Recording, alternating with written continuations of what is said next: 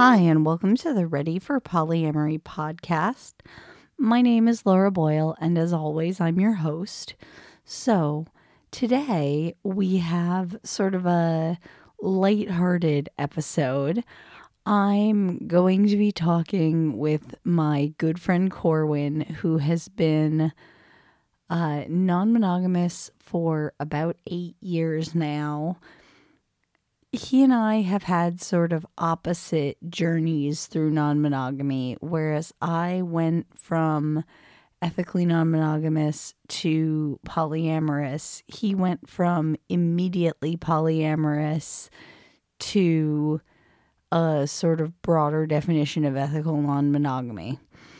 And when he was first exploring polyamory, there was a show on the air called Polyamory, Married and Dating. And it was a reality show that he and his partners ended up watching together and being like, oh, it's okay. We're doing everything right. We aren't these trash bags. And so he basically told me, so this Showtime show is on Amazon. We should watch it together and review it for your podcast and have a lot of fun making fun of these people. If you'd like to pause and go watch the show before we go through it, we're talking about, I believe it's episodes 1 through 3 on this episode.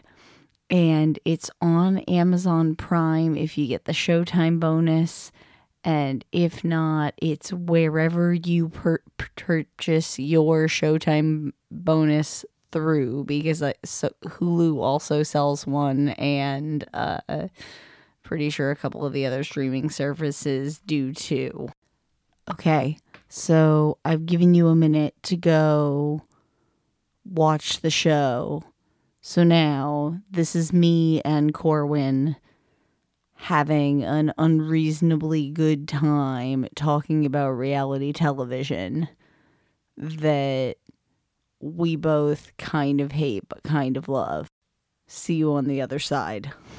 I am going to attempt to summarize the events that take place in the wonderful series Polyamory, Married and Dating.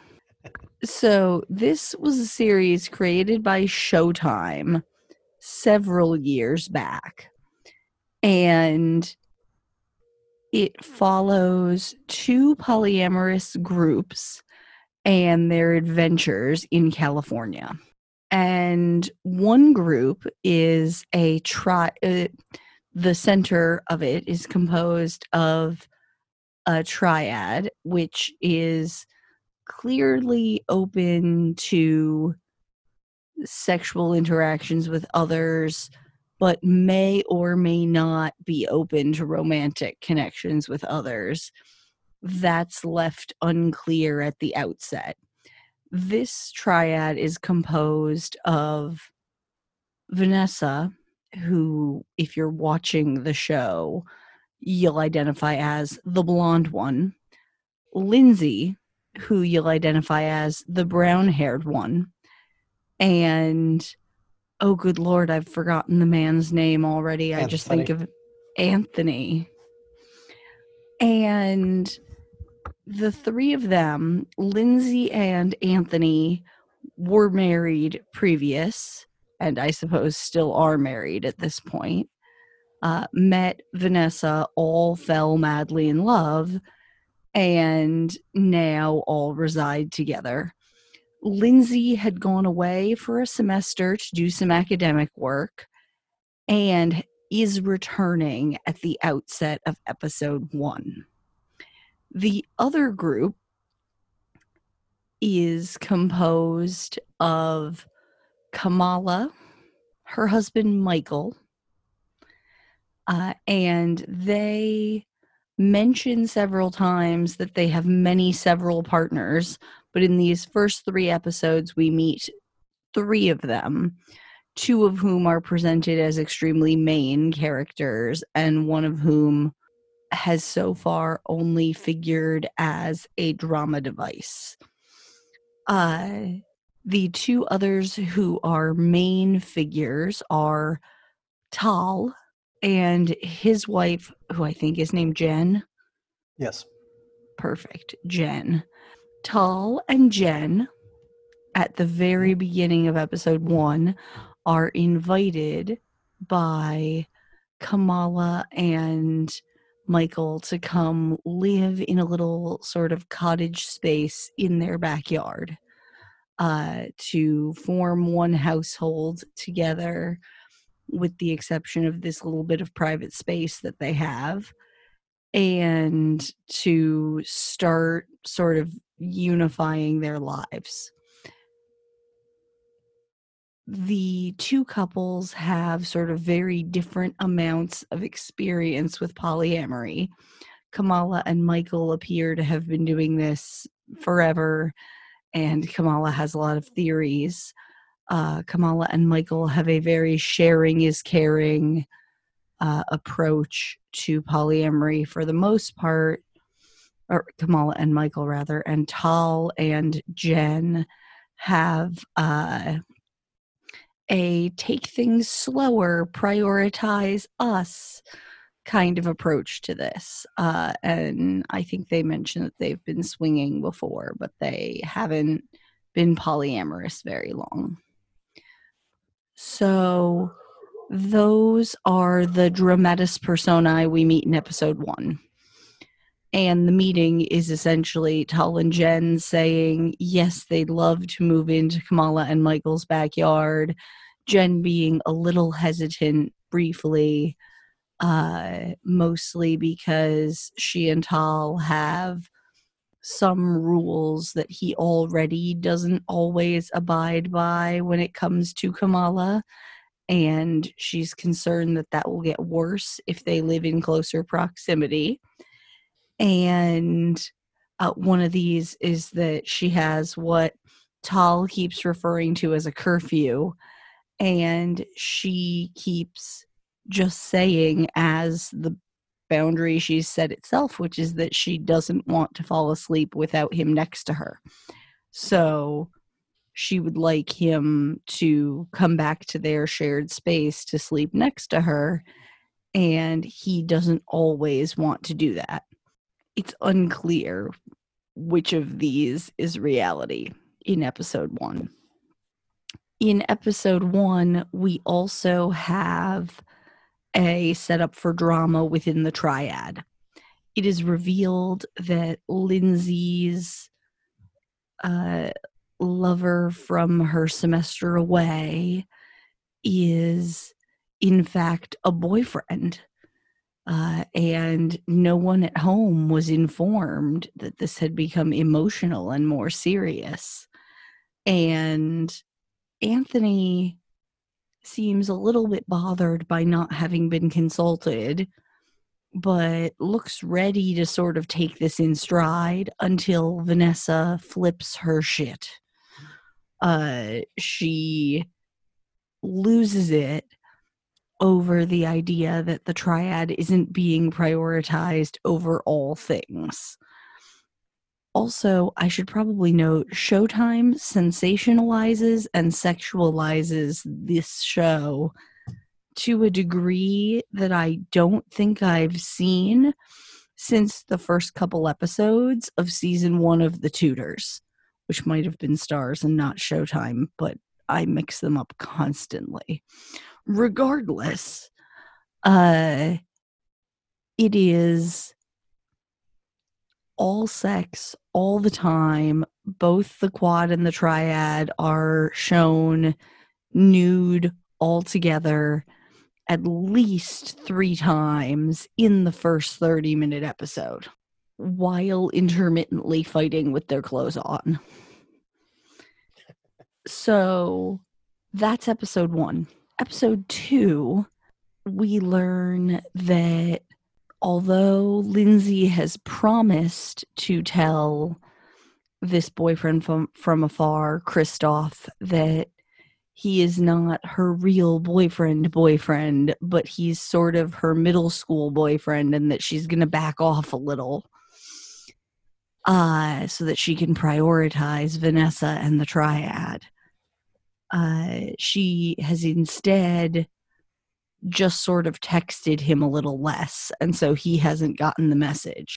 He's in town again, and she tries to go meet him in person to tell him these things in person. And her partners don't trust her to have done this and follow her to the coffee shop where they are meeting. Because they do everything together. Everything. And they use this as an excuse. And when Lindsay gets upset, instead of letting her cry on her own or look to Kristoff, who has just been broken up with by not her, for an emotional moment together, Vanessa literally sits on top of her to give her kisses to show emotional support for having just broken up with her boyfriend for her. And then they leave to give them some space. And have wine and celebrate. And when Vanessa comes home, tell her that No, she will be Lindsay grateful comes for this. home. Or when Lindsay comes home, they tell her that she will be grateful for this pain later. And isn't she lucky that she's even able to do this much? Yes, we will get to the color commentary on how bad this is and some of these details in moments. In the quad world, they sit down to have a discussion about people's boundaries because they are trying to do this right and are trying to respect the person who wants to go the slowest pace and things like this. So they want to have a talk about everyone's expectations, but mostly Jen's, because Jen has the most concerns about how living together is going to work. Especially since she and she and Tall previously had a lot more rules, and she and Michael previously had the shakiest relationship out of all of the interrelationships within the quad. So they want to see where she's at. In the middle of them trying to see where she's at, out of nowhere, Kamala's girlfriend, Roxanne, arrives with a present for her and for the two who have just moved in to like welcome them to Kamala's home and family and to steal Kamala away for a few private minutes before she leaves again. This makes Michael explain to the others that he's super jealous and thinks this isn't how polyamory works, because polyamory is supposed to be everybody together, so a lover you can't share isn't actually a polyamorous lover. It's you having leftover monogamous programming. And Kamala returns from her few minutes away with Roxanne to have both men in the group sort of jump down her throat about this. And Jen is sitting there like, are you serious? That's the look on her face, is just, are you serious? But she also is the one who's the slowest to say anything because she is convinced that she must be the jealous one when these things are going on. And so the reason she is sympathizing with Kamala is that she too must be bad at polyamory at that moment. And the boys are right. They should all be sharing all of their partners, no matter what they want. Episode 2 ends. Yep. Episode 3 is spent with Vanessa deciding that she has to propose to Lindsay and Anthony because otherwise she will never be equal to them until they are all spouses. She will always just be the girlfriend and not considered as highly. Then the triad goes out and Lindsay sort of crashes and burns at flirting with an old flame because it turns out they're monogamous now. And Anthony spends the night trying to throw her at other men to prove how chill he is about her being with other men, so long as she doesn't have feelings for them. And she's just sort of like, that wasn't the reaction that I needed, but thanks, I guess. And Vanessa is just happy that they all get to go home together in a dog pile. And is a little bit concerned that she's keeping her secret of proposing for too long, but also wants the moment to be right. The quad side, Kamala has decided that maybe the guys were right, but she doesn't really want to share, but she'll ask if Roxanne also wants that. Because if Roxanne also wants that, she doesn't want to hold anyone back. But it hasn't seemed like Roxanne wants that. So they have a talk. Roxanne pretty much says, well, I'm happy to go on a friend date with your husband, like go for some coffee and see if over time any chemistry develops. But right now, that doesn't seem to be there. But I also don't know him that well. So I would love to get to know him as part of your family. And the end. Pretty much. So these 3 episodes we're going to take apart. They contain every negative trope possible about both of these formats of polyamory, I think, ever. They are also glorious, terrible, wonderful reality television. If you were someone who liked the real world or who liked the Jersey Shore and the moments where people fought over who got the smash room, like, this is for you. Also, if you like the sort of costume dramas where there is a great deal of Henry Cavill's ass, you will also enjoy this just for the amount of fan service nudity there is. But rolling forward, Corwin and I are going to discuss the details of this. So, tell me some of your takes as someone who was in a triad before it slowly broke down, and was in a very healthy place at the time that you watched this show for the first time. What are your takes on this triad's handling of this situation? Okay.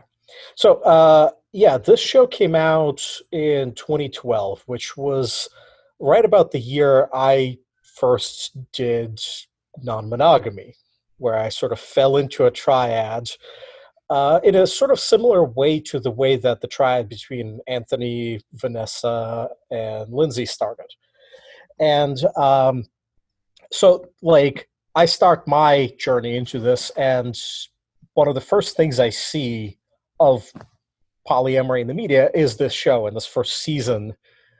And I go, okay, like, is this a good example or a not really good example? And there were, to their credit, like maybe 30 seconds of these 3 episodes that were like, this is what you should do.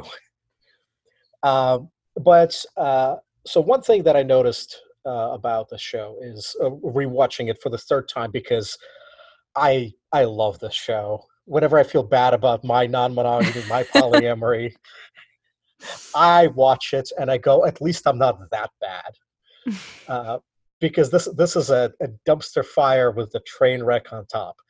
Um, One of the things I noticed is that they're very rule based, and some rules make sense. And some of the rules that I adopted back when I first saw this show and was like, "Hey, that makes sense," they still apply. So things like safer sex and informed safer sex.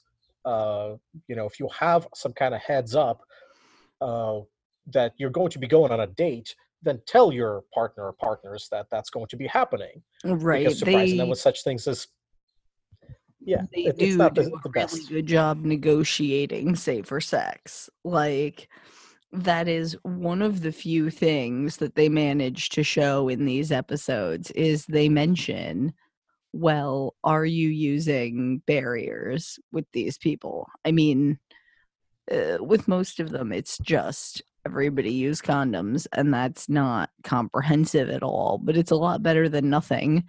And it's always framed as a question of, are you doing this? Okay, then. Uh, but still, that is a thing there. They do define compersion, they do define jealousy, and we don't have to do that here because we've already aired full episodes on them. Go back and see them, guys. I mean, listen to them. I'm so bad at that. Onward. So they do define some of these terms pretty well. They do talk about safer sex. They do talk about checking in before dates and making sure that people know that they're dates and things like that that aren't terrible. Right. But as you were Those getting were to, those are the 30 seconds of good stuff. But their other rules are definitely a little funny. So one of them, when the triads sits down to talk about the whole Christoph situation, and the boyfriend from Berkeley, um, they start by reiterating what their rules are.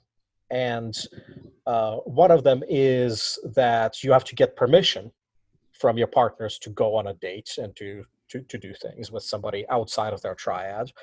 And the next rule is that they have veto power, which is already redundant. And I have many thoughts on the idea of veto power in non-monogamous relationships. And permission, I like that. That's a really weird one to me because why then have a veto? But they specifically say it's really not worth pissing off your partner, making your existing partner or partners upset just for a night of fun or some kind of fun tryst. And then in a sort of one-on-one with the camera interview, Lindsay actually says like Christoph is good enough. He's worth pissing off my existing partners. And so a lot of these rules seem to be set up like a trap. They're meant to be set up not just as a, hey, you did a thing and that upset me, but you did a thing that upset me and you broke a rule, to give it that extra weight with the expectation that those rules will be broken, not as guidelines for let's create healthy guidelines for how we will navigate these situations in our relationship, but as a like these are the guardrails, and if you lean over them, we will come down on you for it. well, right. And it seems like the reason they require permission and veto power is to let them sort of take back seize the permission, to say, oh, well, I gave you permission to go do the thing, but then it turns out that I have different feelings about how that thing went than usual. And so I'm going to veto the whole situation and you have to just stop. Yeah, and it's interesting because the quad had a similar thing. They did not explicitly say that they have a veto power, but at the end of the second episode, or maybe the beginning of the third episode, Kamala is going on a date with Roxanne, and she's going to, as part of this, talk to her about Roxanne and Michael getting together and all of that. But as she's getting ready to go on this date, she specifically says, before I go on a date, I need to do like a final check-in to make sure nobody's upset. And that to me read as that she's basically going to see if anybody's having a hard time with this particular date, and if they are, there's a possibility that the date will be called off. And from the point of view of, you know, somebody like Roxanne and somebody in Roxanne's situation where she scheduled a date with her partner and she's expecting this date to happen, the possibility of being told, well, my metamor was upset, so my partner can't come out tonight. It's again that same idea that I really dislike, and I think that sets up a lot of the stuff that happens later in that. I actually read some of that a little bit differently, in Okay. particular in the quad situation, because it didn't sound like she would cancel, but it sounded like she wanted to know what reassurance she was going to have to offer then and Mhm. later. Because the And that's care. a much healthier thing to do. Well, right. And it seems to me so far that aside from the tone in which she expresses her feelings for Roxanne, because she really does make it sound like she's a little bit heartbroken from having to share everything else in her life. So she's clinging to Roxanne as the one thing she doesn't have to share, which I don't think is a particularly healthy place for a relationship to be coming from. Aside from that, I think she's the person in the quad with the healthiest take on polyamory. She has a lot of I opinions that can I see don't that. agree with, but she seems to have the healthiest handle on that. I can definitely see that. I think that she and Michael are a whole mess of a thing, and their relationship between each other and with polyamory is really interesting to me because I have not seen in person the idea that like once you start dating somebody, they're sort of automatically fair game for all of your partners to pursue and like encourage to pursue. And if you have feelings about that, then that's an issue. Uh, but Kamala does seem like she has the most experience, at least.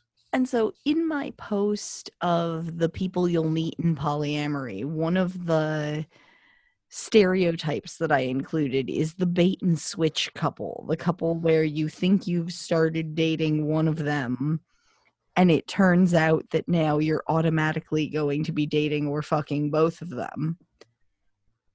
And that seems who Michael is. Michael Yep. is trying to get in on either the person that Kamala is seeing or the other half of a couple where Kamala is seeing one person always.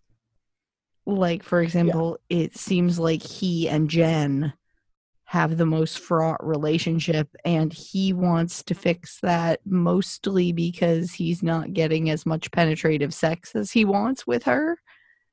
And Jen's like, that's just something that I've always considered really, really sensitive and important. And I go slow on doing that particularly often with someone. So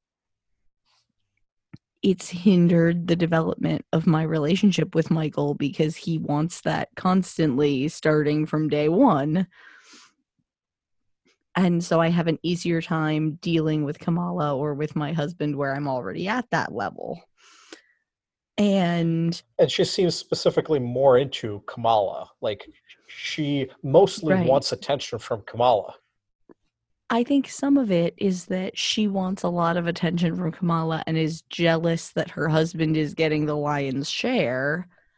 When she knows that Kamala's sexuality and sensuality are gender fluid, and she wants the same kind of sensual attention from everyone in the group, but she doesn't want the same sexual attention from everyone in the group.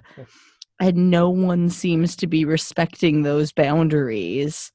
Or rather, at least no one isn't trying to push them repeatedly, except maybe Kamala.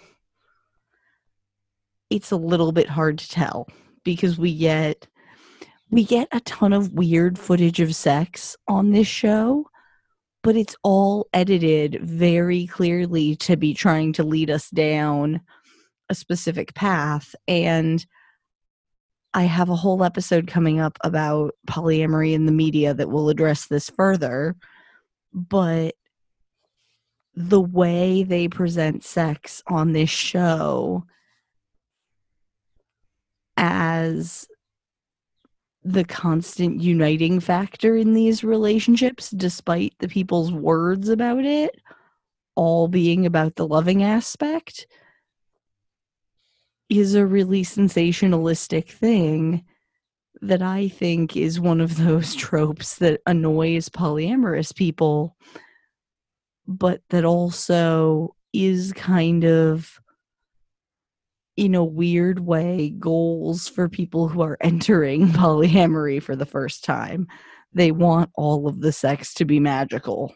So I will say that I am one of those people. And so while I find their portrayal of it annoying, I also identify with parts of that because personally, I am somebody that finds meaningful connection through sex as an important thing. For me, a lot of the interest and a lot of them I move from, well, not from polyamory, but like me stepping out of polyamory and into like the larger realm of non-monogamy has been due to realizing that I connect with people really strongly through sexual connection, uh, which does not preclude any other kind of connection, but uh, oftentimes that is a big part of my relationship with some people. And so I get that. But at the same time, this is where Michael is really interesting to me because, like, he is the person that really makes the show for me because I highly recommend you watch the show because the visuals, like we're trying to describe it, but the visuals are just really out there. Michael has a non-blinking shark stare at the camera in a really He awkward way really about him. does. I cannot imagine being in the same room as this person naked because it I would cringe constantly. My body would just seize up and I would drop to the ground. And yet he seems to have multiple partners and he seems to get more and more partners as the show goes on that seem to say all the right things about him. They say he's handsome, he's smart, he's charismatic.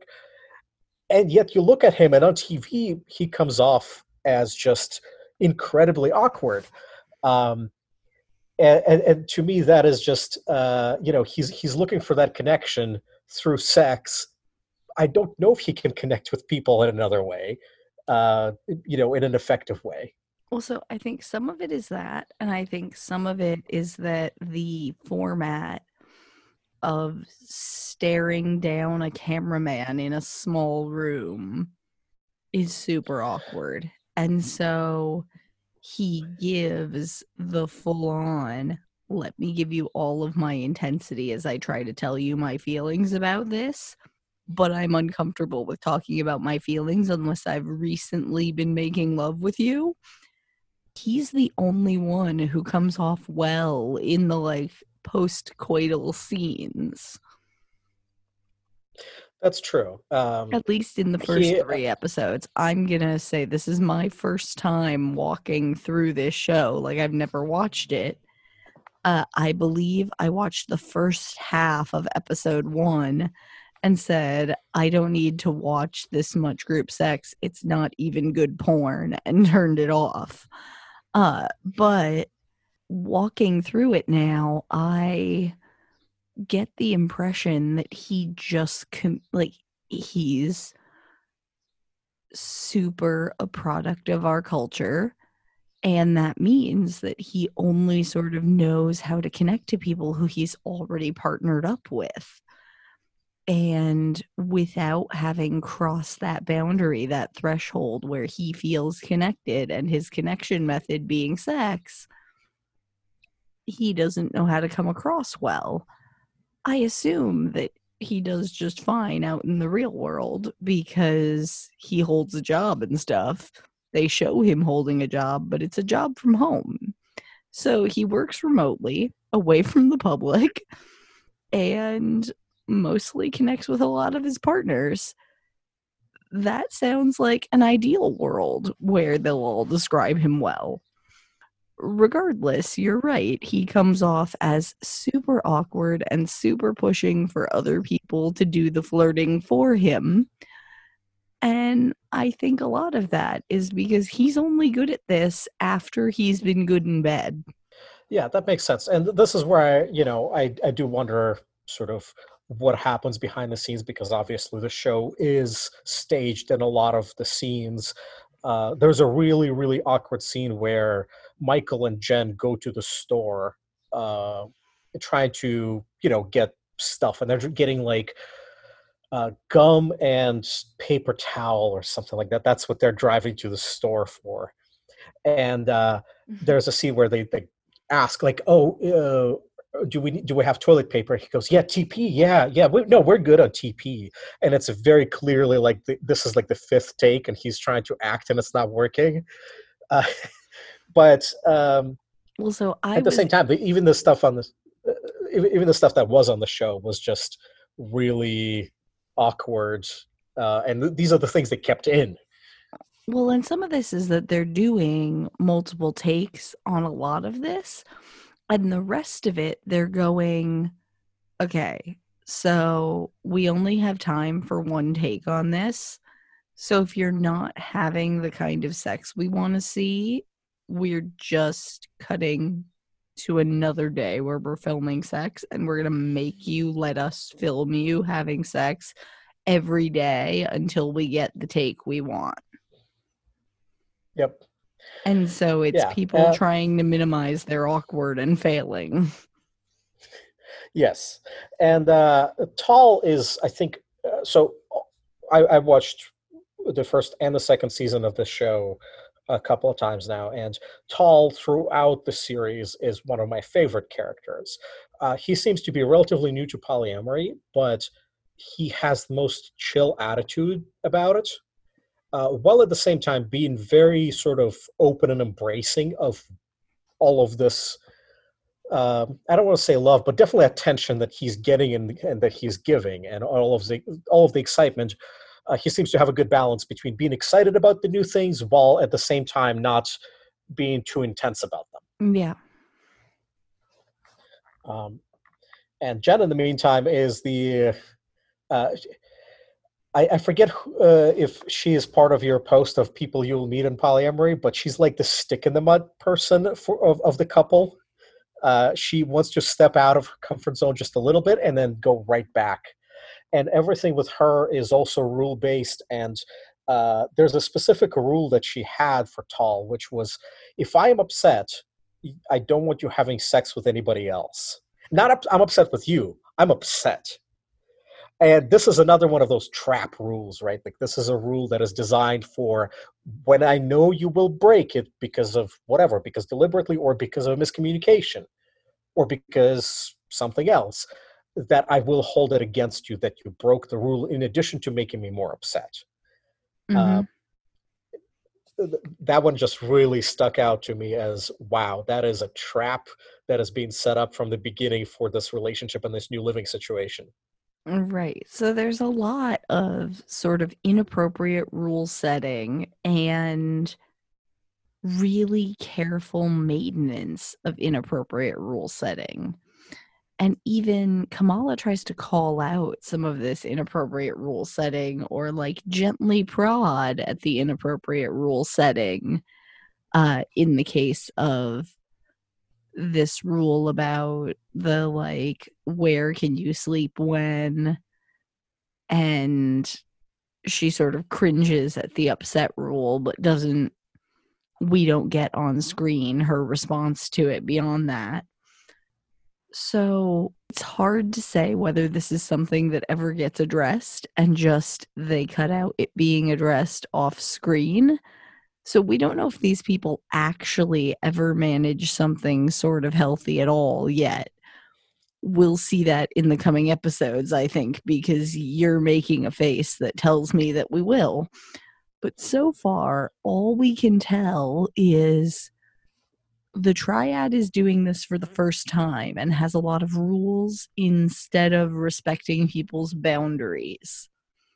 And the quad has Kamala, who knows what a boundary is, the others who use the word boundary to mean rules, and Michael, who will say neither boundary nor rule in front of the camera because they cut his scenes as much as possible because he didn't make for good TV.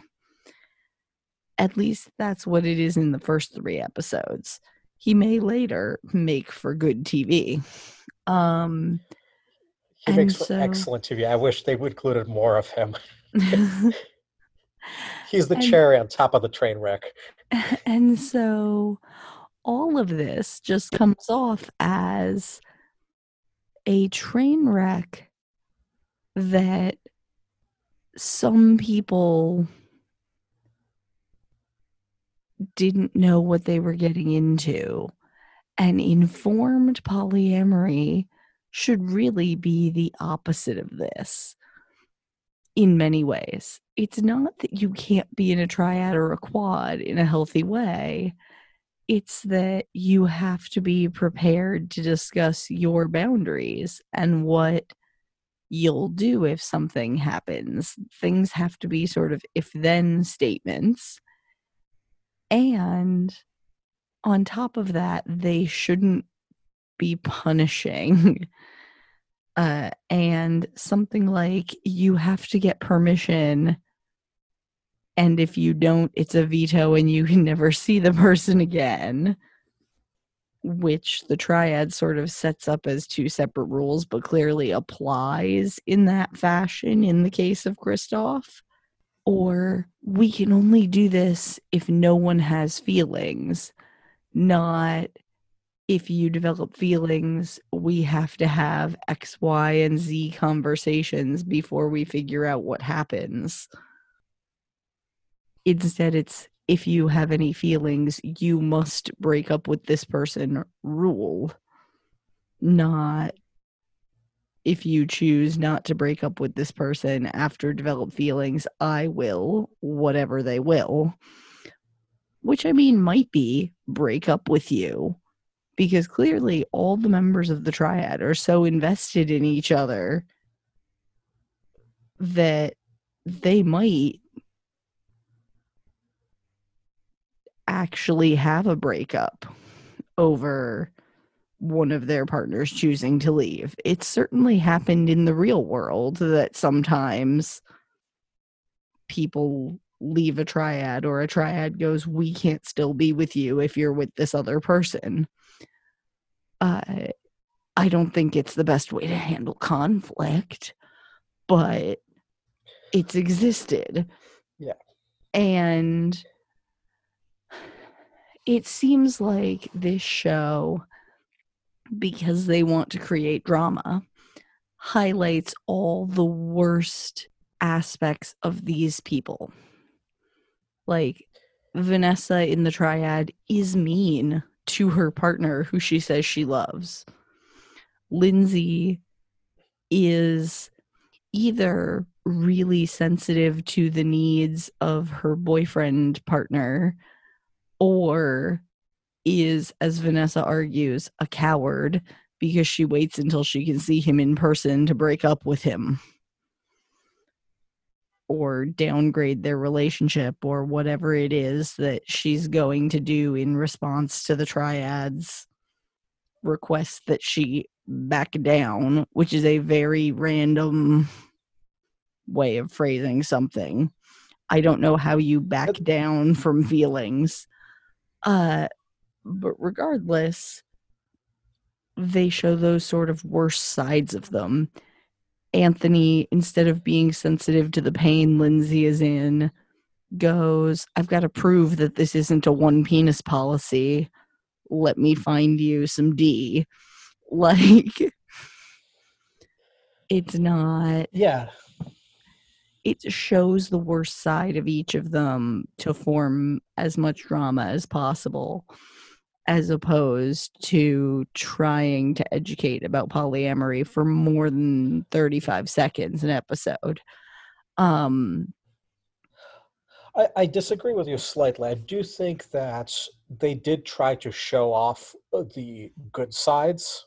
They do talk. I was actually surprised rewatching it in when they do talk about like the growth that they've gone through and the affection they have for each other and the way that their relationships transformed and the misconceptions people might have had about them versus the reality of it.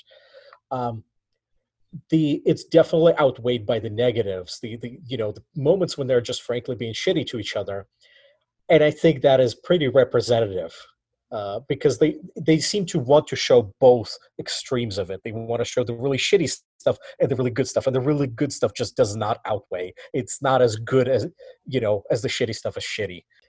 It's not surprising because the triad does seem to be brand new to it, and most triads that are like this is your first poly relationship. Hi, that was me.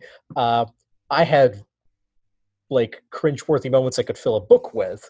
Uh, so I'm not saying that like doing everything perfectly. The difference is, do you do it repeatedly or do you do it once and go, wow, that was terrible. Let's not do that again. Uh, right. I think part of it is just that they're new to some of these situations and so they're figuring them out. But it really feels like screen time wise, the scare quotes good things that they're presenting are almost all sexual and then a token I love you thrown in at the end. that I is fair. and so if we're trying to present polyamory as something that is complex and emotional, this show does do that, but only in the sense that it presents it as negatively complex and emotional. It's too That's true. Yeah. complex. Your family won't understand. In episode 3, Jen goes out with her sister, and her sister's like, nah, you're living in somebody's converted garage, and everyone thinks you're a slut now. I don't understand. Like, those are almost her exact words. That's a very close pair. Those are her exact. No, she repeatedly calls Jen a slut, and Jen, to her credit, goes, "What does that even mean? I like having sex with people, and I have sex with more than one person. What is wrong with that?" And the answer is there isn't anything wrong with that. Well, right. And I think that since like whatever year it is that they released this, 2012, I think, uh there has been additional movement forward to sort of reclaim negative words from around sex. And in that sense, some of this reads as sillier than it was then, but there's still a lot of misconceptions around polyamory and a lot of sort of drive to go, well, culturally, we understand cheating and swinging. So let's show Right. it be as close to cheating or swinging as possible. Right. I think the biggest thing with this show is that it shows all of the sort of terrible things that these people do to each other, all the terrible ways that they treat each other during conflict, during periods of time where somebody has lots of strong feelings. Yeah. And they present it as, well, this is polyamory. This is what happens. So the scene where Anthony and Vanessa hunt down Christoph and Lindsay and figure out where they are and ride off on the on the little scooter that Anthony drives around, and they roll in there, and they're like, "We do everything together, so we're gonna do this breakup together." That to me is that was the moment in that first episode where I go, "Oh, this is a shit show. I'm gonna keep watching." Right, right. That's the episode where you go, this is wonderful reality TV, even though it's terrible representation. And so For me, that was the moment where I went, oh, this is the right kind of terrible. This is my Real Housewives. I'm here for it. Because I Yep. personally don't love the Real Housewives, but my sister, who I live with, does. And so I'm exposed to a lot of Real Housewives. And I can tell you, this became my equivalent of her needing to watch that when it's on. Uh, when we got to that moment where they rolled up to the coffee shop that they'd obviously been given the name of by the producers with the flimsy excuse of there's only so many places they could be doing this in this giant college town that probably has more coffee shops than like my small city has restaurants. And they did all of this just to make their partner's life harder. And from, as Well, they put it, a complete lack of trust in her. yeah, the setup for this was that they talked to Lindsay and made an agreement that she would back off from Kristoff. They didn't really define what that means. They didn't talk about, like, well, what does that look like? And really, the solution to the situation that I would have proposed, were I in that situation, is more like, hey, Lindsay, you're paying a lot of attention to Kristoff. Could you put similar amounts of effort to paying attention to Vanessa? Because really, that's where the breakdown is. Anthony seems like he's more upset that Lindsay's not paying attention to Vanessa than that than by anything else. He's more annoyed that his girlfriend is mad at his wife than in any way mad at his wife. And it seems Right. like he's a little bit hurt that she didn't talk to him about the label before she like applied it to her relationship. But now that it's there, he's not upset about it. He's upset about Vanessa's reaction making his life difficult because he sleeps between them. Uh, Yep. Yeah, and so they make this agreement, and this is one of those situations where like three people agree on something, but really two of them pushed a decision onto a third, and the third just didn't say fuck no. The third said, I guess so. I don't have a good argument against what you're saying because we've boxed ourselves in with these rules that are very strongly worded. And, as long as I play inside the sandbox of these rules, everything is all good. But as soon as I step outside of it, basically everything is my fault. And so they push this decision on Lindsay and then don't trust her to actually like act on that decision. right, because they So know they that they decide to pushed hit her the road. into it. Yeah. Yeah. And so they hit the road and they very dramatically walk into the coffee shop. They don't slow down. They're like, oh, well, look at who's here. They've never met Kristoff, as far as I understand. They've never like really seen him, or at least that's the way the show makes it seem. So like they don't have a relationship with him. Um, Right. It seems like they've heard of him, but they've never seen him. Or he's been in the background and waved at the end of a video call, but that's it. yeah, and so they say, look, we do everything together. We do everything as a family. So we're going to have this conversation as a family. Did she tell you that you guys are going to have a conversation? And I'm just imagining like rolling up to my partner's date, on a little scooter and being like, hey, you two are going to have a conversation. I'm here to make sure it happens. Like the amount of insanity that goes into that, I cannot fathom. Right. I feel like if I were someone who had built a relationship with someone who portrayed their triad at home as sane and healthy, and I'd gone into it anticipating that I would meet their partners and it would be pleasant and fun. And instead, my first meeting with their partners was their partners coming in to tell me I was getting broken up with or downgraded or both. It's unclear before they walk away. I would Yep. lose my shit. And I think there's a reason the cameras cut away before she and Kristoff have their actual conversation. And it's probably because either they had a very different conversation and that's going to be further drama later, or because he lost his shit but very quietly. He's like the Yeah, couple of my friends who go, I am so upset by this, but I am one of those dudes who don't cry in public, who will not yell at you in a coffee shop.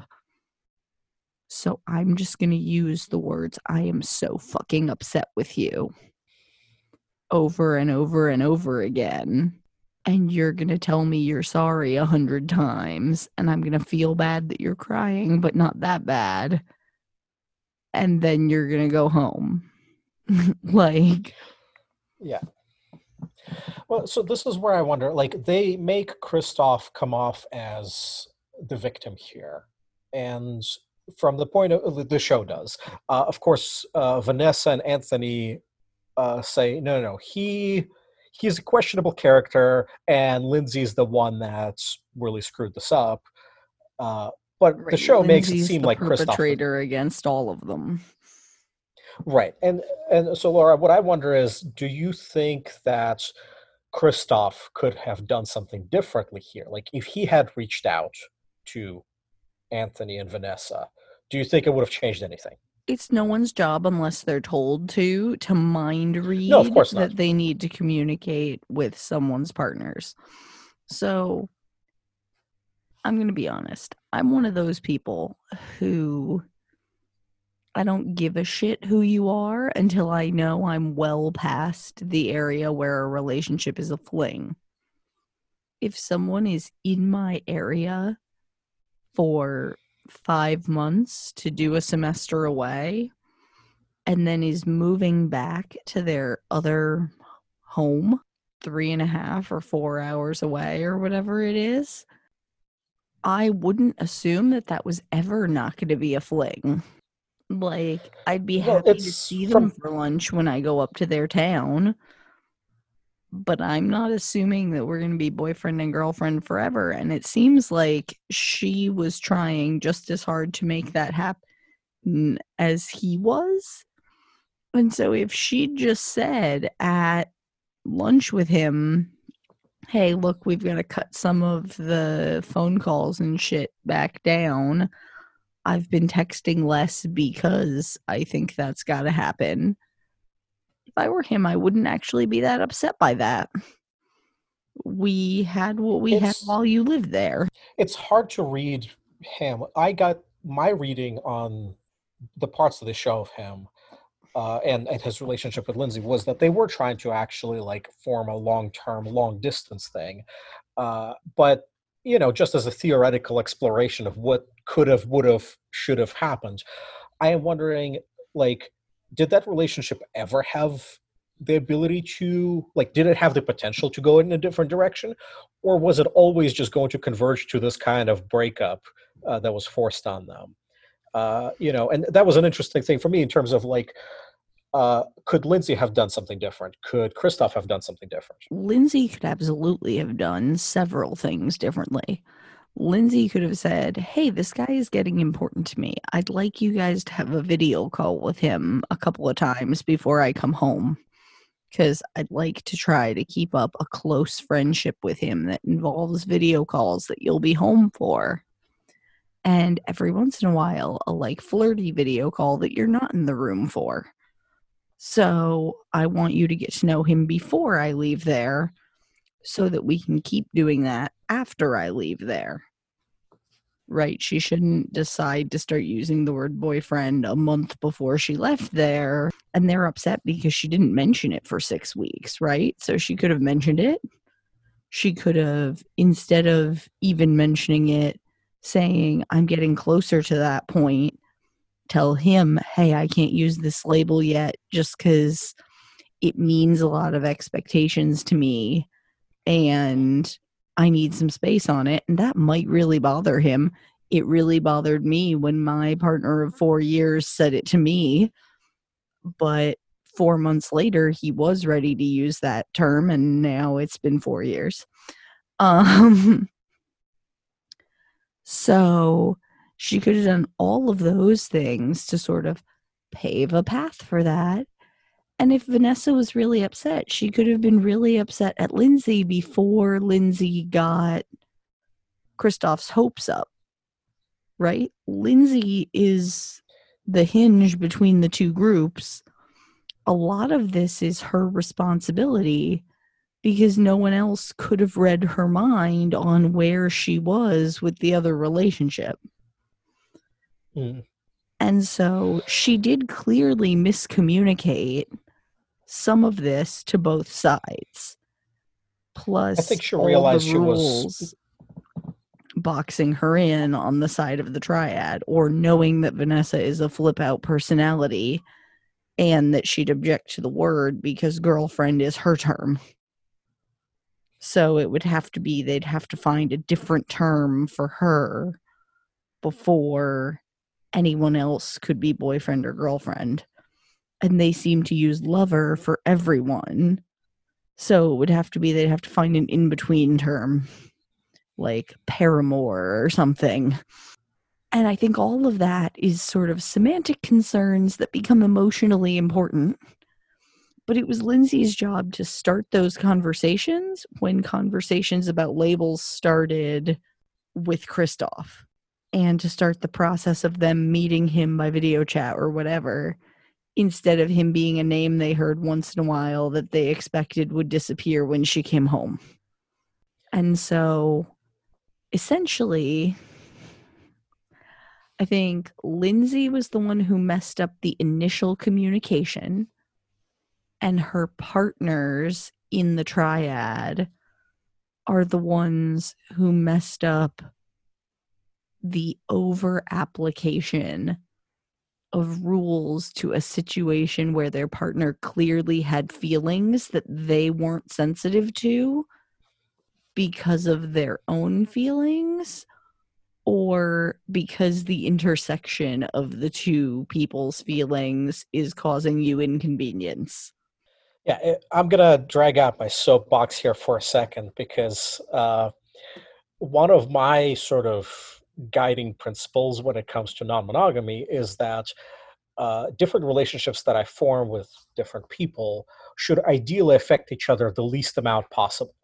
So if I form a relationship with person A and then start forming a relationship with person B, the second relationship should not affect the first, like the same way that Vanessa and Anthony's affected Lindsay's and Kristoff's, and vice versa. So new relationships and existing relationships shouldn't take priority in terms of defining, like one metamour should not be defining the other one's relationship as much as possible. Now, there's realities to this. Like if you live with one partner and you're going on a date with another, Right. that She is a lives with practical the reality of triad. things. There's logistics.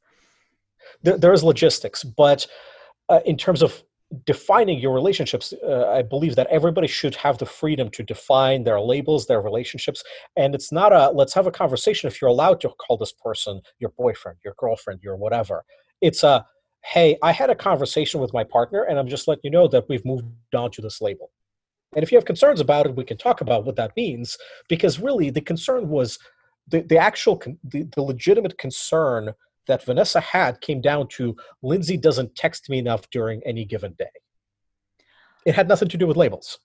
Look, I agree with you in my life and in real life. When I'm giving people advice, I say what you're saying. Vanessa's concern was clearly double because they spend all of episode 3 going over her hurt over being just a girlfriend when the others are husband and wife, even though they cohabit. So I think a lot of that was sitting at the root of what she was feeling, and she didn't figure it out for a little while. And regardless, I think Lindsay is still the one who failed to communicate that changes had occurred.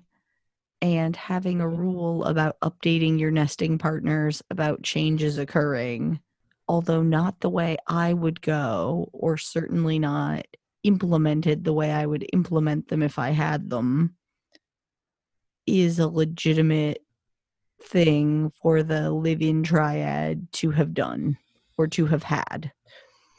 They clearly over-apply them. No one sits with their feelings for even 45 seconds before flipping out over anything. And their second biggest problem is that they've boxed themselves in so tight with rules that none of them can build additional relationships. And I think that's intentional. But I think that Lindsay was never on board with that intention. She just was deep in NRE when they set the rules. Vanessa does have an additional partner, though. Right, but Vanessa's partner, as she describes him, is a friend who she once in a while fucks. That's true. That's true. And so this is where that's allowed for all of them. I think this is, to me, part of this is like one of the ways that Lindsay messed up the initial situation was that, yes, she should have been free to call her new partner whatever label and define that with her partner, because that is a thing between the two of them, while being mindful of her existing relationships and those people's feelings. But also, yeah, that is the time that you inform your existing partners. You don't wait weeks to tell them, and really tell them when it is brought up by them and not by you. It's not a, hey, I need to have a conversation with you. I'm getting serious with this new person. We've actually talked about labels, and this is what we came up with. He's important to me, and I'd love for you guys to get to know him. It was like, she seems to know that Vanessa would have a strong reaction, and so she wanted to avoid the conflict. And avoiding the conflict is one of the ways you get in these situations. Right. So let's each get in sort of one final note about these 3 episodes and what we loved or hated about them. And then let's wrap this up, because we've already recorded more than double what I can include in a reasonable length episode. So for me, the biggest negative thing that came out of these 3 episodes is that polyamory is essentially all about sex, but people say the phrase "I love you" a lot. And the best thing about it is that they did take a minute to show the quad actually talking about each other's discomforts and boundaries in episode 2, as opposed to episode 1, where they're sort of glossed over as they just go, oh, well, we are moving in together, which clearly is because they had predetermined it and they just had to film the conversation for the production team. I thought the episode 2 sitting down and trying to have a discussion about it was really good, until they interrupted it and sidetracked it with Roxanne's arrival and departure. Yeah. So the whole situation with Roxanne was one of the other interesting things to me. Both a really, like, there were some good highlights there and some really, really terrible ones. And the conversation that Michael has with Kamala, where he starts by essentially recruiting Tal and Jen to be the background people for his speech about this, because they pretty clearly say they don't really care that Kamala is dating Roxanne. Jen explicitly says it, and Tal basically seems to imply it, where he's like, yeah, I mean, I could take it or leave it. It's great. And Michael is the one that really wants to get in Roxanne's pants. And he accuses Kamala of, this is monogamous. This sounds to me like you're breaking the rules of polyamory. And I have yet to find like a written set of rules about what polyamory is. It's because they don't. It's choose your own adventure relationships. Right. And so Michael really builds up his case. He says, I have people on my side. I have rules on my side that were handed down from, whatever mountain polyamory rules are handed down from. And he says, look, you're breaking those rules. And the surprising thing is it gets to Kamala. Like, she does not seem to push back and say, look, you're like, there's no rules. she seems to go, oh no, am I monogamous? I'm going to react out of trying to compensate for that behavior to try to be extra polyamorous, um, which is like, at the same time, a very human moment once you've been through some of these kinds of interactions in the poly world and the non-monogamous world. But at the same time, the first time you see it, you go, oh no, there are rules I'm supposed to know and I'm supposed to follow them. And if I break them, people will have these kinds of conversations with me. Holy shit. Yeah, I mean, the whole series of interactions is a little bit cringy, and I think Roxanne is the person who handles it the best by going, Absolutely. okay, but make it clear that I'm not going for some getting down. I'm going to get to know him better because as of right now, I don't have any chemistry in particular.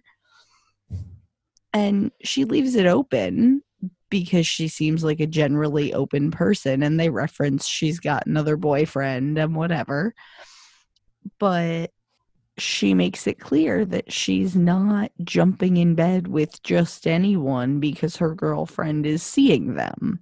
She knows that there aren't poly rules about this, even if Kamala is having a moment of insecurity or discomfort that is making her go, oh my God, is that true? Did I miss a memo? So, in general, I think that you and I are agreed that this show is glorious reality television and terrible representation in terms of how to do things ideally. But nothing that happens isn't something that might not happen at some point. You might have a partner get mad at you for a really irrational rule that you agreed to while you had NRE goggles on. You might have a partner say, well, you're polying wrong. You might be insecure and feel that that moment is true and try to make amends with them by doing what they want. You might not do any of that. You might have to argue a little bit with your sister about whether or not you're a slut. You might like what you end up with when you move in with a partner, or you might feel a little bit less than when you move in with a partner because they're husband and wife and you aren't. All of those things are pretty real. All of those things are pretty real, but the way they cut them together on this show is great early 2010s reality TV and which we've got to admit was a golden age for reality television. But it's pretty terrible community representation. It's about as tabloid as you can get. So, Corwin and I had an enormous amount of fun recording that little teardown of the excellent example of reality television and terrible example of community representation that is Polyamory, Married, and Dating from 2012. So that's season 1, episodes 1 through 3, if you'd like to watch along with us. And if folks enjoyed this and let me know, we can always, in chunks, finish up the season for you. Corwin is the owner and operator of Upline Rope Studio, which you can find a link to in the notes. And you can, of course, always find me at the Ready for Polyamory blog, www.readyforpolyamory.com, as well as our Patreon, www.patreon.com/readyforpolyamory, and the Ko-Fi, www.ko-fi.com/ ready for polyamory, and our intro and outro music, as always, is brought to you by Vince Conaway. Thanks for bearing with our overexcitement, and I hope you have a lovely weekend.